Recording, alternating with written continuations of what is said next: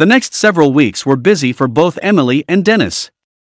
She was finishing her second year at New York University, and he was spending an inordinate amount of time at the hospital.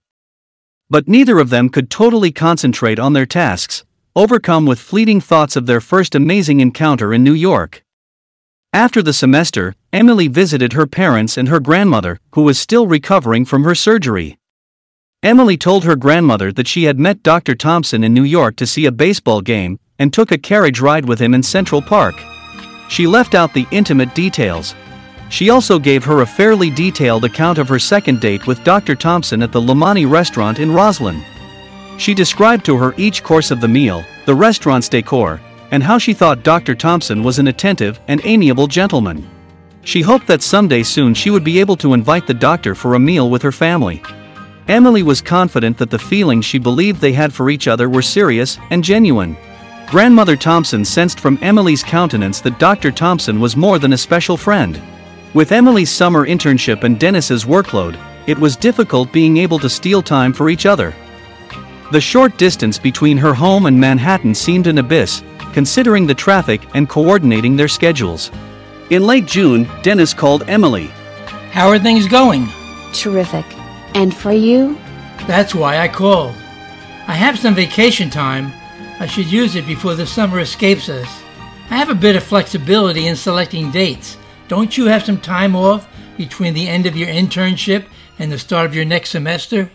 Emily was feeling a rush of excitement, anticipating going away with Dennis for possibly an entire week. Actually, I do. What did you have in mind? I'll be free after August 9th and regular classes resume on August 28th. That will work out great. Why don't you spend some time visiting your family the week following your internship, and we could take our own vacation the week of the 17th. That will still give you a few days to get ready for classes. I can do that. Where did you want to go? It's summer, and it's hot, but if you want a warm beach, maybe Florida or the Bahamas. Or if you want somewhere a bit colder, maybe Martha's Vineyard or Nantucket. Can we see California? I've never been to the West Coast. Inside, Emily felt like an excited little girl. And Dennis would have promised her the moon if it were possible. He had fallen in love, but had never actually said the words out loud up to this point. Sure, we can do that. Do you trust me to make the arrangements, or would you like to plan your own trip? Impishly, Emily said. Why don't you do this one? I'll do all the rest. And let's keep this vacation between us, for now. I just don't feel like explaining anything about our relationship. My father still treats me like glass, and I do not need the lectures. This is embarrassing. Here I am, an adult living on my own, in Manhattan, and I feel the need to keep the fact I'm vacationing with a single man, a big secret. Believe me, Dennis, they are no prudes. I simply want to avoid the conversation. That's your call, Emily. I will contact you with the details after they're made. He wanted to hang up with, Emily, I love you, but said instead, I am looking forward to spending time with you. See you soon. Emily's internship provided her with valuable insight into her chosen profession. She realized that her duties, mostly consisting of research, preparation of documents, and shadowing practicing attorneys, were important, but somewhat artificial. It only counted when your ass was on the line, and you were dealing with real-life people, whose money or freedom depended on your skills and ability. Skills not easily teachable, like tenacity, or perseverance, or creativity, or cleverness, separate the good from the great. Prestige was essential to her, built into her DNA from her grandfather and parents. Her grandmother had provided the compassion necessary to survive in the dog-eat-dog world she was entering. Alice Thompson was the athletic preschool teacher that had nurtured Emily most of her childhood, while her mother was lawyering and her father was engineering in order to provide for their family. Emily was also a romantic, and Dennis Thompson was her objective. She was determined to have it all. Her internship dragged on as thoughts of California and Dennis consumed her mind. She completed a successful internship, and possibly on-the-job training for a position in a prestigious law firm upon graduation and passing the bar. But now, finally it was vacation time. She spent the second full week of August at her parents' as planned. It was always a comfortable retreat. Home was childhood, free of worries and responsibility. Summer at home was memories of Jones Beach and free-spirited weekends. But this weekend, home was a layover stop on the way to the Golden State. Not wanting to ruin the time for her parents, Emily did not mention her California vacation until 2 days before she was leaving. Oh, by the way, I will be leaving in a couple of days for a short holiday in California with one of my college friends. Her father was the first to burst in. Who is this friend? And where are you getting this money from? Emily did not want to attach her roommate to the lie. Her parents knew Bobby, and it was too easy to check on. It's nobody you know. Her name is Stephanie, and we've taken several classes together. You know that I have always wanted to see where the movies are made. This is my chance. The law firm paid me a small pro rata salary this summer, and I've saved some money. It's mostly your money, if I'm honest, but Steffi and I will be sharing expenses and living on the cheap. Emily was not in the habit of lying to her parents. In fact, she couldn't remember doing it except for when she skipped school and got away with it. Mostly, her deceit in the past had been from lies of omission. She never shared with her mother the promiscuous stage in her life while attending Cornell. Emily and her mother had a close relationship, but some things are too private or too shameful to share. Her parents could have been upset, but they were very understanding. They remembered being free and being young. Emily's mother took charge. Emily, I hope you have a good trip. You certainly deserve some downtime. Your father and I will deposit a little extra into your account this month. Use it in good health. And don't put yourself in dangerous situations. Keep your eyes and ears open. Mother. I live on my own in New York City.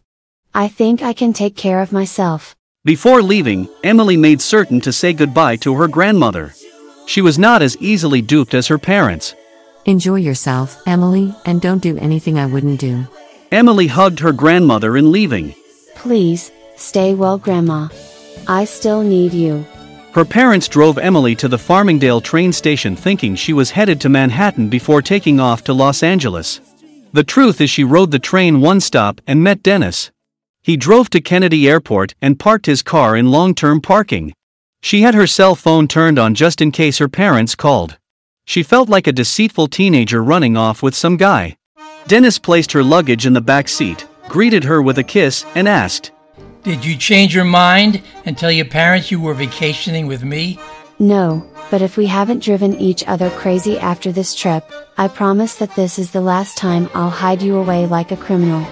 My family knows that we've had a few dates, so it's not like a big surprise if we continue to go out with each other. So where are we staying? Well, I think you'll like the room I got us. It's in Santa Monica. It looks like there's a nice pool there, and the beaches are close by, just in case you want to dip your toe into the Pacific. And it's not too far from Los Angeles and the action. I rented a car, so we can basically go wherever we want to. I didn't plan every single day. I thought you might like to pick the places you want to visit. We must certainly see Hollywood. It would be a sin not to. And I know it sounds silly, but how far is Disneyland from where we are staying? Depending on traffic, it's about an hour's drive. If you want to, we'll go. This must be costing you a fortune. You bought my plane ticket, rented a car, and paid for the hotel and God knows what else. You'll go broke, or maybe into debt. Let's not discuss money, please, Emily. I do fairly well. Plus, I cannot think of a better way to spend my money. It's selfish of me, but making you happy makes me happy. If Emily wasn't in love with Dennis before, his generosity, consideration and charm would be the fait accompli.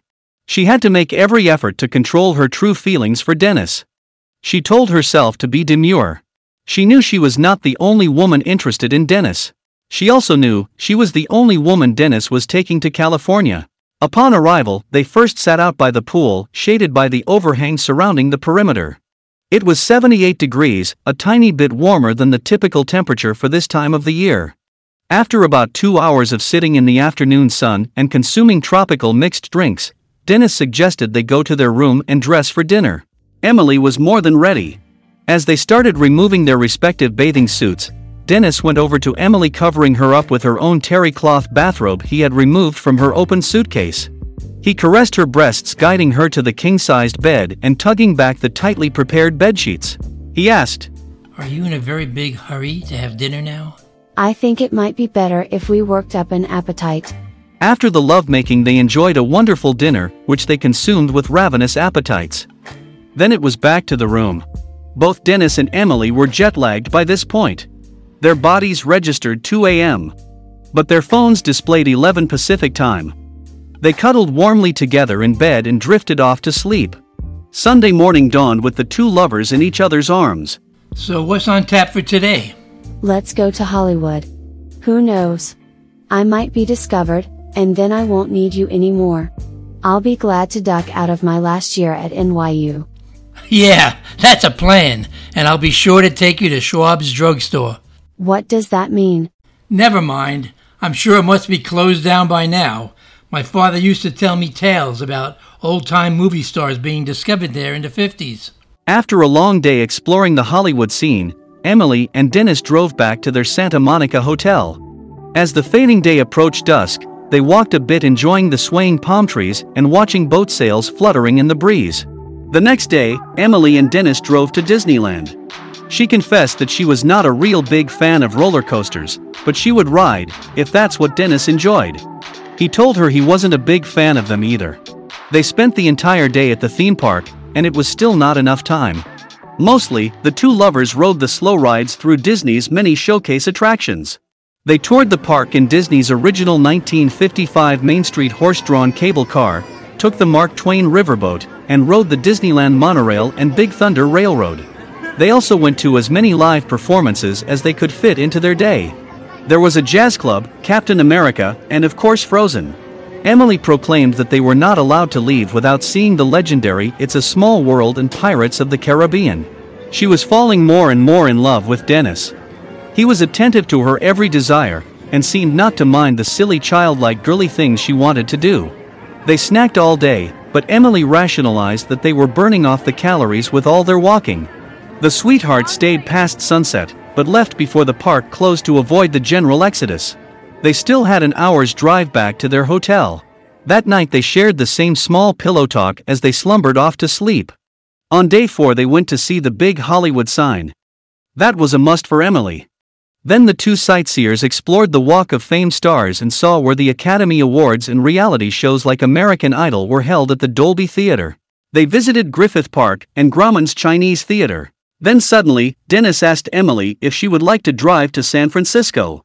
I hear the Pacific Coast Highway is beautiful, and who knows, we may not get back here for another 10 years. Did you say 10 years? Do you think we'll be together in 10 years? Of course we will, asserted Dennis, smiling broadly. We'll have been married for years by then. We may even have a few kids to drag along with us. Emily decided not to press the marriage tease. It would be nice to see San Francisco. What about your rental? What about your hotel reservations? What about our flight back? None of those things are problems that can't be solved. The drive to San Francisco will probably take 6 or 7 hours, but I'll be with you. We'll take our time, and we'll take the whole day stopping by the scenic sights. We can find good places to eat, take potty breaks, and basically chill. I'm in. We'll get to see the 2 most famous California cities for the price of 3. Some bargain. Dennis was elated. They would drive up on the 21st and be in San Francisco by that evening. He rented a room online at a nice hotel near the Nob Hill area. He had checked the Oakland Athletics schedule and knew they would be in town playing the Yankees on the 22nd. How could Emily refuse him? That evening they arrived at their hotel around 6 p.m. Their drive had taken over 9 hours between stopping to wander and having 2 leisurely meals, but no one was complaining. After checking in, Dennis approached Emily, speaking quietly in her ear. Are you too tired to go out after the drive? Emily whispered back. Are you too tired from driving all day to make love to me? Dennis grabbed the key card and steered the luggage rack that he had loaded down the corridor to the elevator. He smiled. Do I look like a tired old man to you, Emily? Emily wanted to show Dennis the overflowing love she was feeling for him. She was no longer holding back from wanting Dennis to feel the intensity of her love. Sometime later, Dennis was the first to speak. Miss Perino, you are incendiary, and I really, really love incendiary. You ain't so bad yourself, Dino. No one ever called Dennis Dino before Emily, and it sounded right. He would never permit anyone else to use her pet name when addressing him. They were now undeniably in love with each other. Dennis, as proper civility dictated, was the first to say, Emily, I love you. Emily was finally able to return the words she so desperately wanted to say, but had held back, in case Dennis was not really the heartfelt lover she thought him to be, deep down in her soul. Emily said with tears in her eyes, that Dennis could not see, in the darkened room. I love you too, Dennis. So, there it was. Things would be simpler now. The tippy-toeing around feelings could come to an end. Dennis embraced Emily, declaring, I will have something to ask you at Christmas time. I will propose marriage to you, and you will act as if it's a big surprise. I can't do it now, since I'm not prepared with the ring, and maybe the ambiance could be better.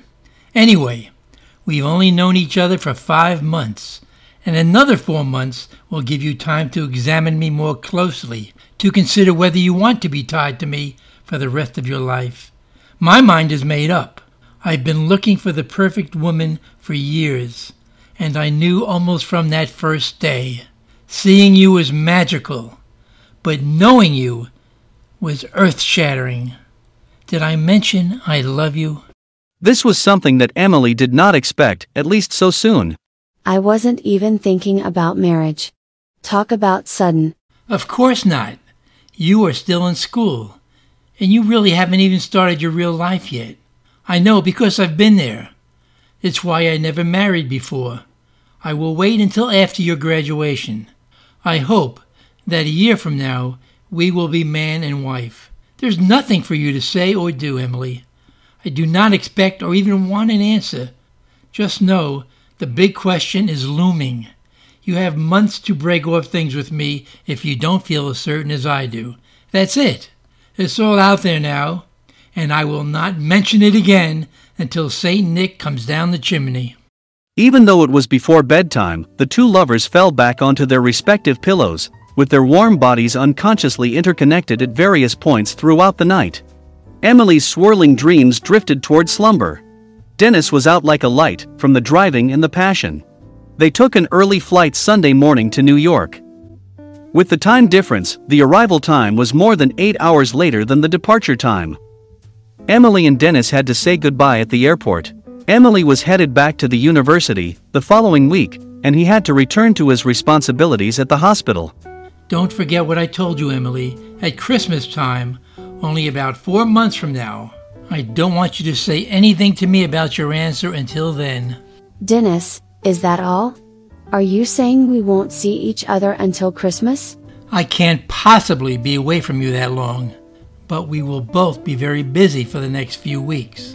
I will call you or text you every day. Not if I reach you first. Emily pressed her cheek against Dennis's. He took her face in his hand, moving her toward his lips for a long, tender farewell.